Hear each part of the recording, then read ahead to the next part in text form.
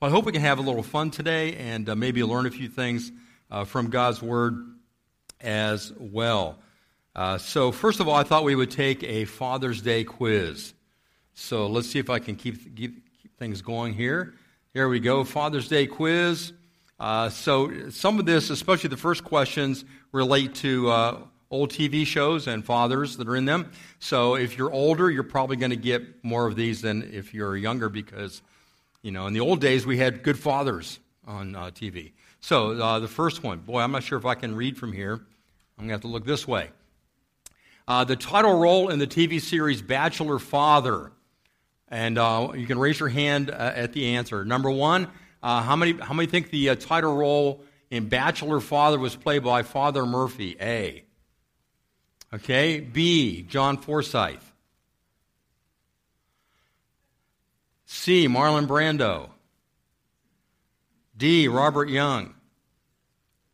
The answer is John Forsyth, who is pictured here. He also was in something called Dynasty, and he was also the voice of Charlie and Charlie's Angels. So, Bachelor Father, apparently not a show many of you remember ever seeing. Okay, the next question. Let's see how we do on that one. How many got that one right? A couple of you. So, many of you have been eliminated already, unless Barb and others missed some later. All right. And Make Room for Daddy. How many remember that show? A few of you.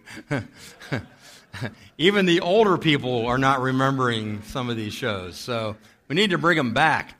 Okay, who do we make room for? A, how many say Daddy Warbucks? All right, that's good. B, Daddy Longlegs. C, Danny Thomas. D, Danny DeVito. All right, Danny Thomas is the right answer. Yeah, make room for Daddy. The next question, another famous TV father who came from a spinoff from Make Room for Daddy was A, how many say Andy Griffith? B, Milton Berle. C, Father Flanagan. Or D, Bing Crosby. Okay, everybody knows it was Andy Griffith in the Andy Griffith Show. Great father image. The next question, in Father Knows Best. How many remember that show? All right, a few of you. Father was played by John Cameron Swayze. How many say A? B, Michael Landon. C, Robert Young.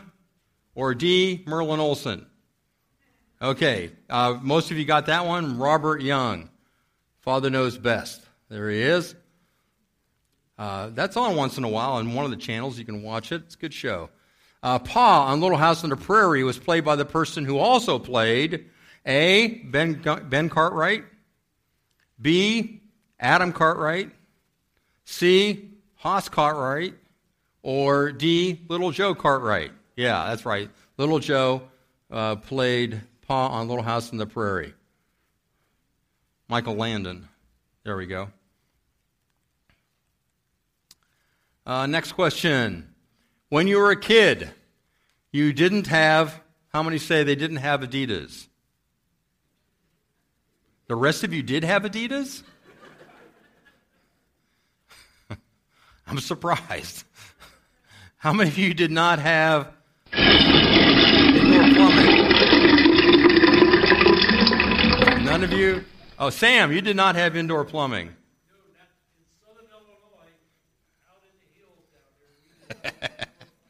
Okay. Is he the only one? Only one person did not have indoor plumbing? Okay. How many of you did not have video games? Yeah. I'm kind of surprised there are more hands on that, too. How many, and when you were a kid, you didn't have Kim Kardashian? How many did? Okay. I saw some younger hands going up, too, which is good. They still don't have Kim Kardashian. Okay, next question. When you were a kid, your father hit you with, how many say, a switch? Actually, I think my mother hit me more than my father did. But I remember one time she sent me out to get a switch. And I was being smart. I brought back a little twig. Do you think that helped the situation? How many were hit with a belt? Ooh, that's nasty. How many were hit with his fist? Ooh, that's bad. And how many of you were hit with his words? Yeah, that can be more harmful than ever, huh? Okay, let's see. Do we have another question? Here we go. 8. In the process, he boxed your ears. How many of you he said he was boxing your ears? Okay, a couple of you. How many of you he gave you a good whooping? All right, we've got a lot on that. For how many of you he knocked some sense into your head? Yeah. Some of you didn't take, did it? And how many of you he tanned your hide? Okay, nobody got that one. Okay. Next question. When you were a kid, how far did you walk to school? All right. How many of you walked 1 mile? Okay, we got quite a few. How many of you walked 5 miles? We got one back here walked 5 miles. How many of you walked 10 miles? Okay, so we have no liars. How many of you walked 15 miles through 2 feet of snow carrying your sister and her books? John, yeah.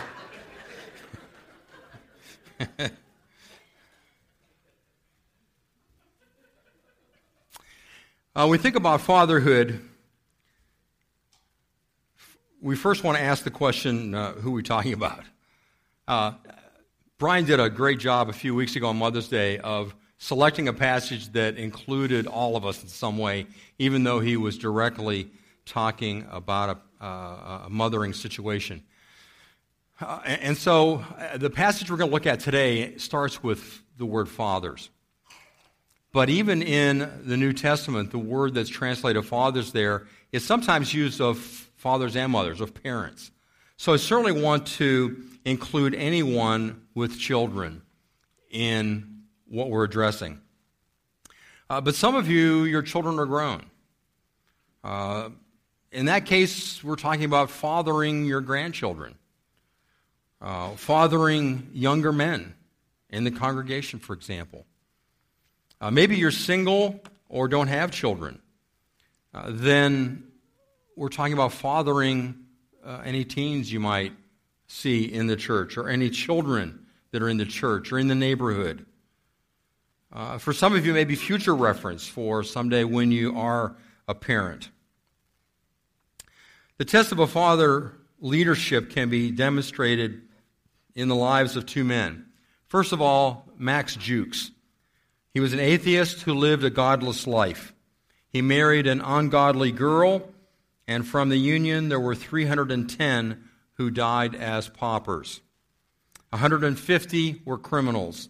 7 were murderers. 100 were drunkards. And more than half of the women were prostitutes. His 540 descendants cost the state $1.25 million. But praise the Lord, it works both ways. There's a record of a great American man of God who lived at the same time as Max Jukes. His name was Jonathan Edwards. He married a godly girl. An investigation was made of 1,394 known descendants of Jonathan Edwards, of which 13 became college presidents, 65 college professors, 3 United States senators, 30 judges, 100 lawyers, 60 physicians, 75 Army and Navy officers, 100 preachers and missionaries, 60 authors of prominence, 1 a vice president of the United States, 80 became public officials in other capacities, 295 college graduates, among whom were governors of states and ministers to foreign countries. His descendants did not cost the state a single penny. Now, what's the difference between the two? I think you can easily see that on the one hand, Max Jukes was a godless person who lived a godless life. Jonathan Edwards was a man who was committed to God, and God did great things through him and throughout his family. So we ask ourselves, what kind of leadership are we providing for our children or grandchildren? And how do we even know what it means to be a parent leader? Well, we can't look to the media for our role models. We see there like guys like this and like that, and those are not the role models we can follow. And at one time, we could look to television and see some good father figures, but Father Knows Best has become Father Knows Nothing on most TV shows and movies. Many of you can't depend on your own experience growing up to provide a model. Maybe you grew up in a single-parent home. Maybe your father was a self-indulgent king of the castle. Maybe he was a dominating dictator. Maybe he abdicated his leadership and there was anarchy in the home with no one in charge. Maybe you had a weak father with a domineering mother. So where can we turn to find an example, instruction on how to be a very influential father? Well, thankfully we have an instruction manual, the Word of God. And so I'd like us to turn to one verse that we're going to look at today, Ephesians 6:4. Ephesians 6:4.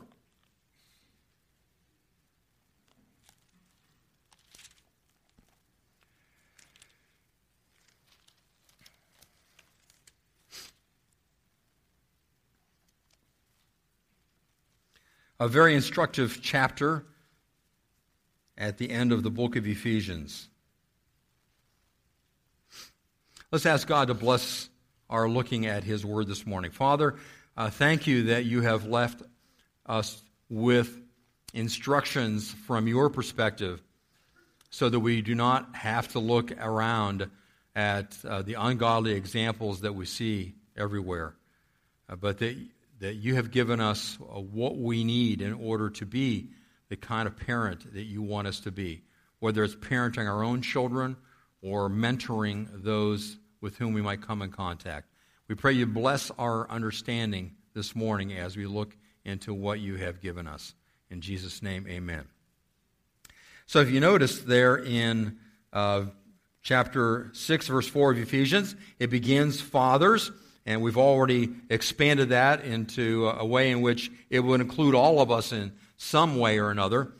He says, fathers, do not provoke your children to anger. Now, the word provoke there, the NIV has it translated as exasperate, and I think that's a good word for this. Do not exasperate your children. Don't bring them to anger. Now, I think it's important for us to understand that in the Greek language, there are two different words for anger. One is the word which is thumos, which means to boil over.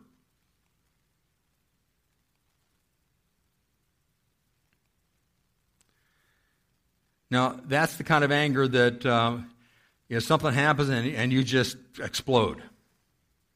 The other word that's translated anger is the word orge, which means anger that comes about as a result of being aware of things and deliberating and slowly coming along until finally the anger comes out. The kind of anger that's referred to here in this verse is the second of those two, orge. So, and I think this is very helpful for us because as parents, there are going to be times when our children are just going to explode in anger at us. You don't love me. We've all, if you're a parent, you've all experienced it, right? And I don't know that there's anything you can do to keep that from happening.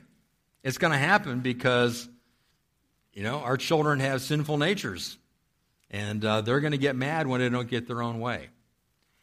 But what God is instructing us here is to make sure that we are not provoking in our children the kind of anger which is slow and deliberative and that builds up over years. Because often that kind of anger not only is toward us, but because of our place in that child's life, it also can be towards God. Now, I think there are ways that we can avoid this. There are a couple of extremes that we can avoid. First of all, we need to avoid overburdening our children with rules not in line with their development or personality or even gender. In Proverbs 22:6, it says, "Train up a child in the way he should go." Now, oftentimes you may have heard that verse used as saying, "Train him up in the ways of the Lord, and when he's old, he will not depart from it." Well, I can give you plenty of examples where children were trained up according to the ways of the Lord, and they've departed. That's not what the verse is saying. What the verse is saying is, train up the child according to his way. In other words, be conscious of the different ways in which children learn, in which children prosper, and even things about our children that are different by way of maturity and gender. Now, one of the things that our daughter used to complain to us about as our son went into his teenage years is that the rules we had for him were not as strict as what we had for her. And we had to explain to her, you're two different people. You're two different genders. There are a lot of things different about the hours that we would expect him to keep and you, and the places that he would go, and so on. Each child is different. So we need to be aware of some ways in which we overburden children. We need to be aware of overprotectionism. Oftentimes teens go wild when they finally get out of their restrictive environment if we have restricted them so much. We need to make sure that as children grow, we allow them more and more freedom as they develop. Allow them to be able to make mistakes. That's how they learn. That's how they develop. We need to be careful of favoritism. The prime example is the Smothers Brothers. I don't know if you remember that. Mom always liked you best. The one brother had a dog and a bicycle, and the other one had a chicken and a wagon with 3 wheels. And, we need to be careful not to show favoritism to our children, and at the same time, maybe have different ways in which we deal with them and explain that to them. We need to make sure that we are not discouraging them from trying.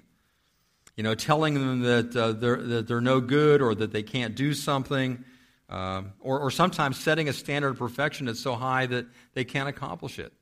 Sometimes we can make it so difficult for a child to succeed because we have such perfectionistic standards that we set that they get the idea, why should I try? I know that was a problem I had in growing up. It got to the point where why try anything? It's never going to be good enough. We need to be careful about discouraging them trying. We need to be careful about disrespecting their ideas. Listen to what our children have to say. It doesn't mean you have to agree with them or you have to give in to them, but give them a chance to express themselves in a respectful way and listen to what they have to say. We also have to be careful of neglect, and that includes listening. One of my favorite illustrations of how I had to learn this as a young father was when I was reading the paper. Well, let me preface it with this. When our daughter Kristen was little, very little, my wife kept saying, because she was stuck at home all day, and she kept saying, I wish Kristen would talk. I wish she could talk. She was too little, And I said, because I had grown up with 4 younger siblings, and she hadn't, I said, be careful what you wish for. And sure enough, as soon as Kristen learned how to talk, she never stopped. So she was constantly talking. And so sometimes I would be sitting in a chair reading the paper, and she would come and sit on the armchair, about 3 years old, I think. And she'd be talking and talking, and, you kind of tune it out after a while, and because she's just always talking. But one day, as I was sitting there, she said, Daddy, are you listening? I said, uh-huh, I'm listening.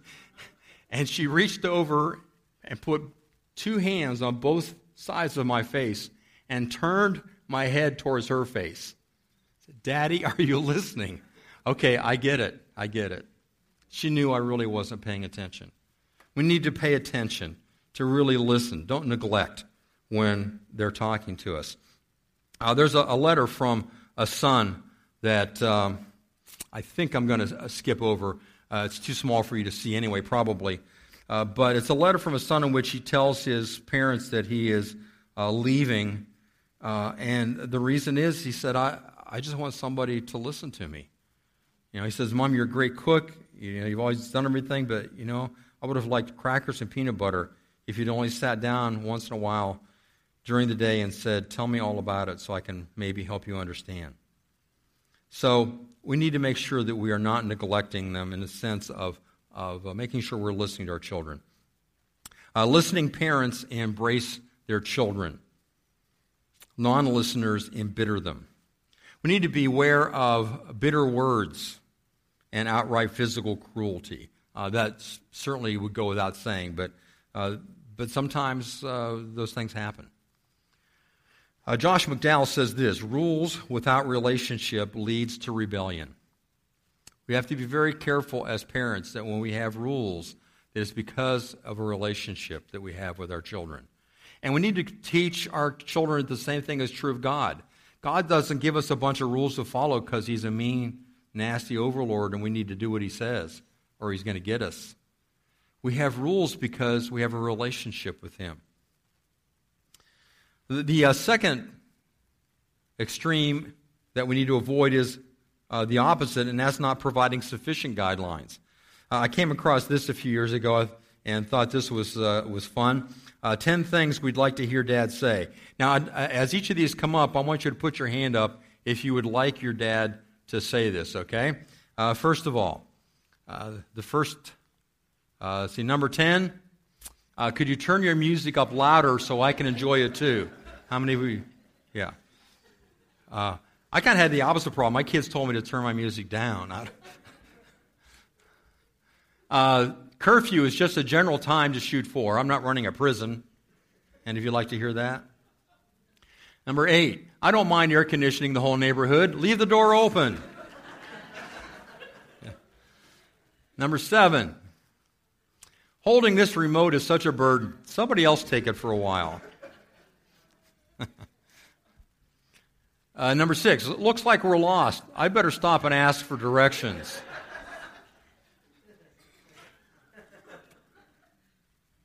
Number 5, make all the racket you want. I can sleep through anything. See one hand in the back, a couple hands up here. And, number 4, my tools are your tools. Help yourself. 3, your taste in clothes is quite remarkable. Some of you would like to hear that. Number 2, while I'm gone, please feel free to invite all of your friends over. I'm seeing a lot of the same hands here. Somebody should take note.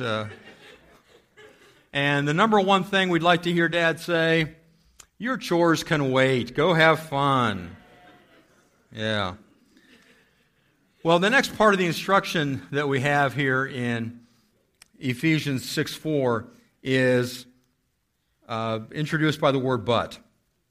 So don't exasperate or provoke our children to anger over years of treating them either with overprotectionism or not enough guidelines. But bring them up in the discipline and instruction of the Lord. The word bring them up here is a word that really could be translated nourish. You think about how you plant a tree or any plant and you give it some Miracle Grow and you make sure the soil is good and you nurture that tree. And we want to nurture or nourish our children. How do we do that? What is the nourishment that we give them? Well, it's not talking about food. It's talking about discipline and instruction of the Lord. Discipline indicates what we teach them by our actions. How do we teach them by our actions? By lovingly giving boundaries and then lovingly disciplining when those boundaries are crossed. When children are small, discipline needs to be mostly physical. I'm amused when I see parents trying to logically reason with a 2-year-old. It can't be done. They need to know physically right away not to do that again. But as children get older, we give them more and more reasoning and less physical punishment. We need to be physical in affection. For example, a hug, pat on the back, a scalp rub. A lot of times that changes as children get older. I know as children become teenagers, some don't like to hug anymore. It's embarrassing. Sometimes just a pat on the back for them. For boys especially, physical contact with their dads is very important. Remember, one of the things that stuck out to me in a course I took in seminary called Christian Family with Professor Howard Hendricks.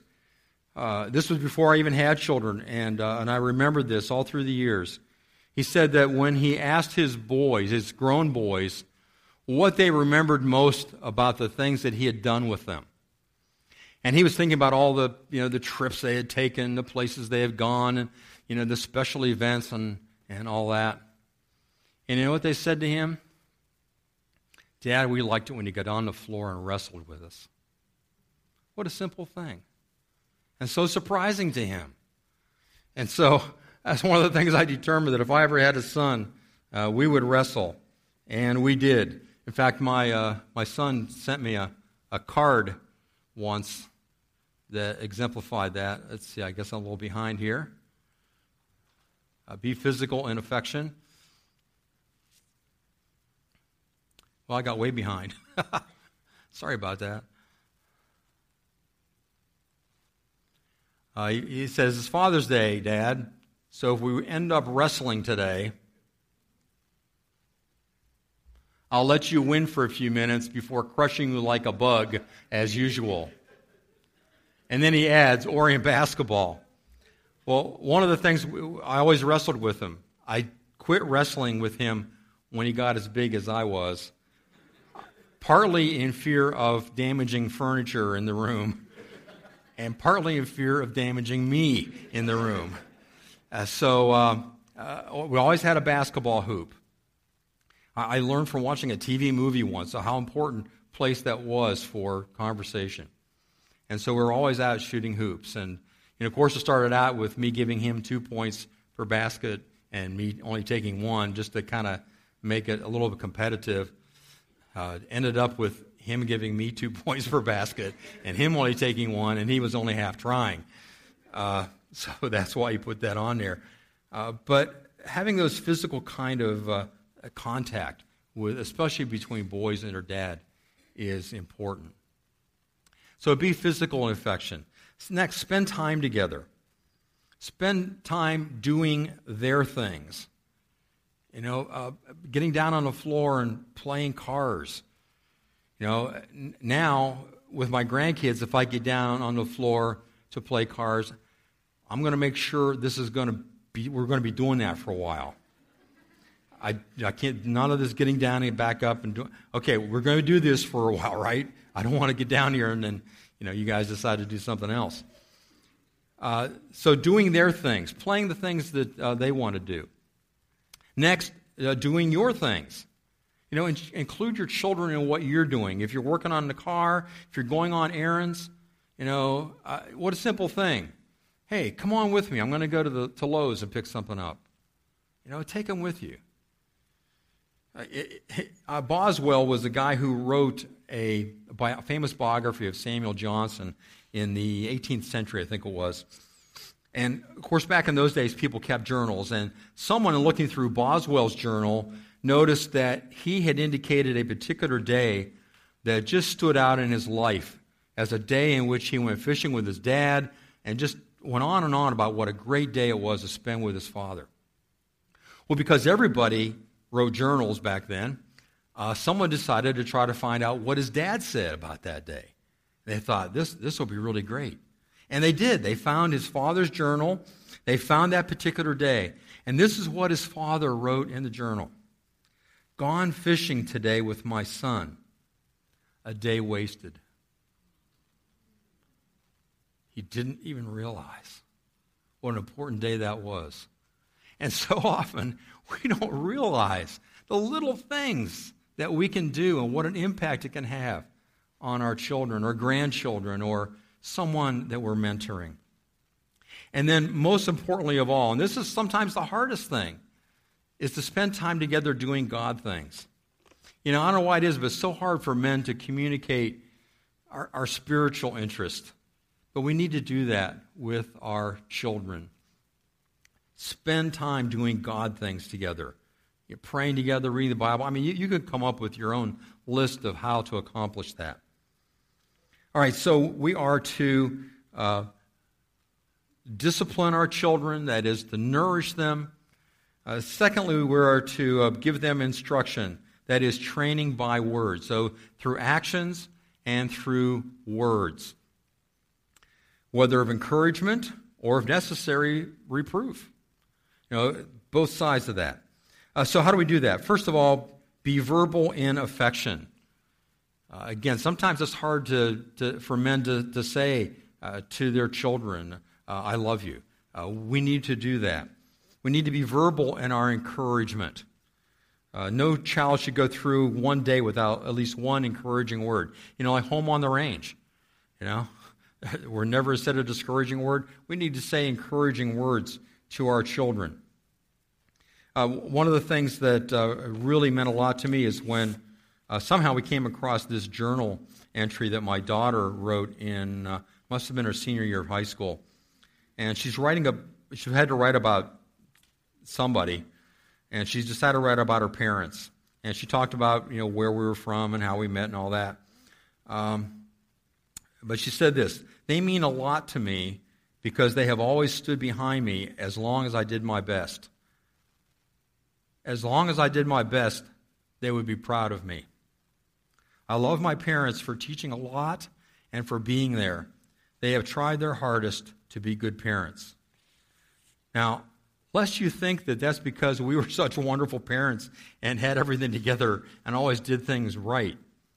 Just a couple of years before this, there appeared in my daughter's bedroom door a hole from when she was storming off into her room and slamming her door, and I thought I could get to the door first before it actually latched, and didn't. That hole stayed there for about a decade, just as a reminder. I was angry, she was angry. We didn't always do things right, but she knew that our intentions were to always be behind her and to be satisfied with her best. Martin Luther said this, spare the rod and spoil the child, it is true, but beside the rod, keep an apple to give him when he does well. All right, next we also need to be verbal in our reproof. And that should always be in private, never in public. Oh, my heart aches for children that I see parents yelling at when they're out in a public place, in a store or whatever, and especially when they're berating them. Those kinds of things should be done in private and not with name-calling. Always use the opportunity to point out the nature of man is to sin. We need to make sure that our children know that the reason they sin is because they're a sinner, and the remedy for that is in Jesus Christ, and not just tear into them and put them down. We need to share intimate thoughts and experiences, especially spiritual ones, which tightens the emotional bonds. When you share your thoughts with your child, it's more likely he will share his thoughts with you. Sometimes your parents say, oh, my kids never tell me anything. Well, how often do you tell them anything of a personal nature? We need to encourage that in our children by example. Well, in conclusion, I want to share some insight from Josh McDowell. And again, you probably can't read that. It's so small, but I'll read the important parts to you. A person's behavior is based on his values. But where do the values come from? From his beliefs. And where do his beliefs originate? Josh McDowell says, I struggled with this for years, and then one day it came to me. What causes a young person to believe is relationships. Relationships lead to beliefs. Beliefs form values. Our values drive our behavior. And Josh cited several scriptures showing the connection of relationship with behavior. You know, like in the Psalms where it says, I am constantly aware of your unfailing love. That's the relationship with God. And I have lived according to your truth. That's the behavior.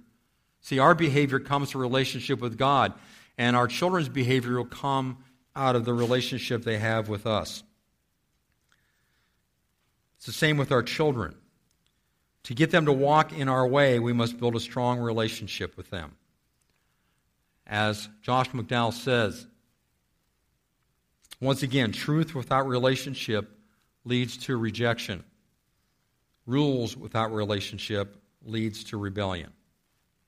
So, ask ourselves the questions. Do we have a relationship with Jesus Christ that would encourage our children, grandchildren, mentorees to pursue the same? Will they look at us and say, that's the kind of person I want to be? Do we provide a climate that encourages children or irritates them? Do we listen to our children, our grandchildren? Do we consider our children or grandchildren a bother or a blessing? Are we honest with our children, grandchildren? And do we spend time with our children and grandchildren? It doesn't have to be a big plan.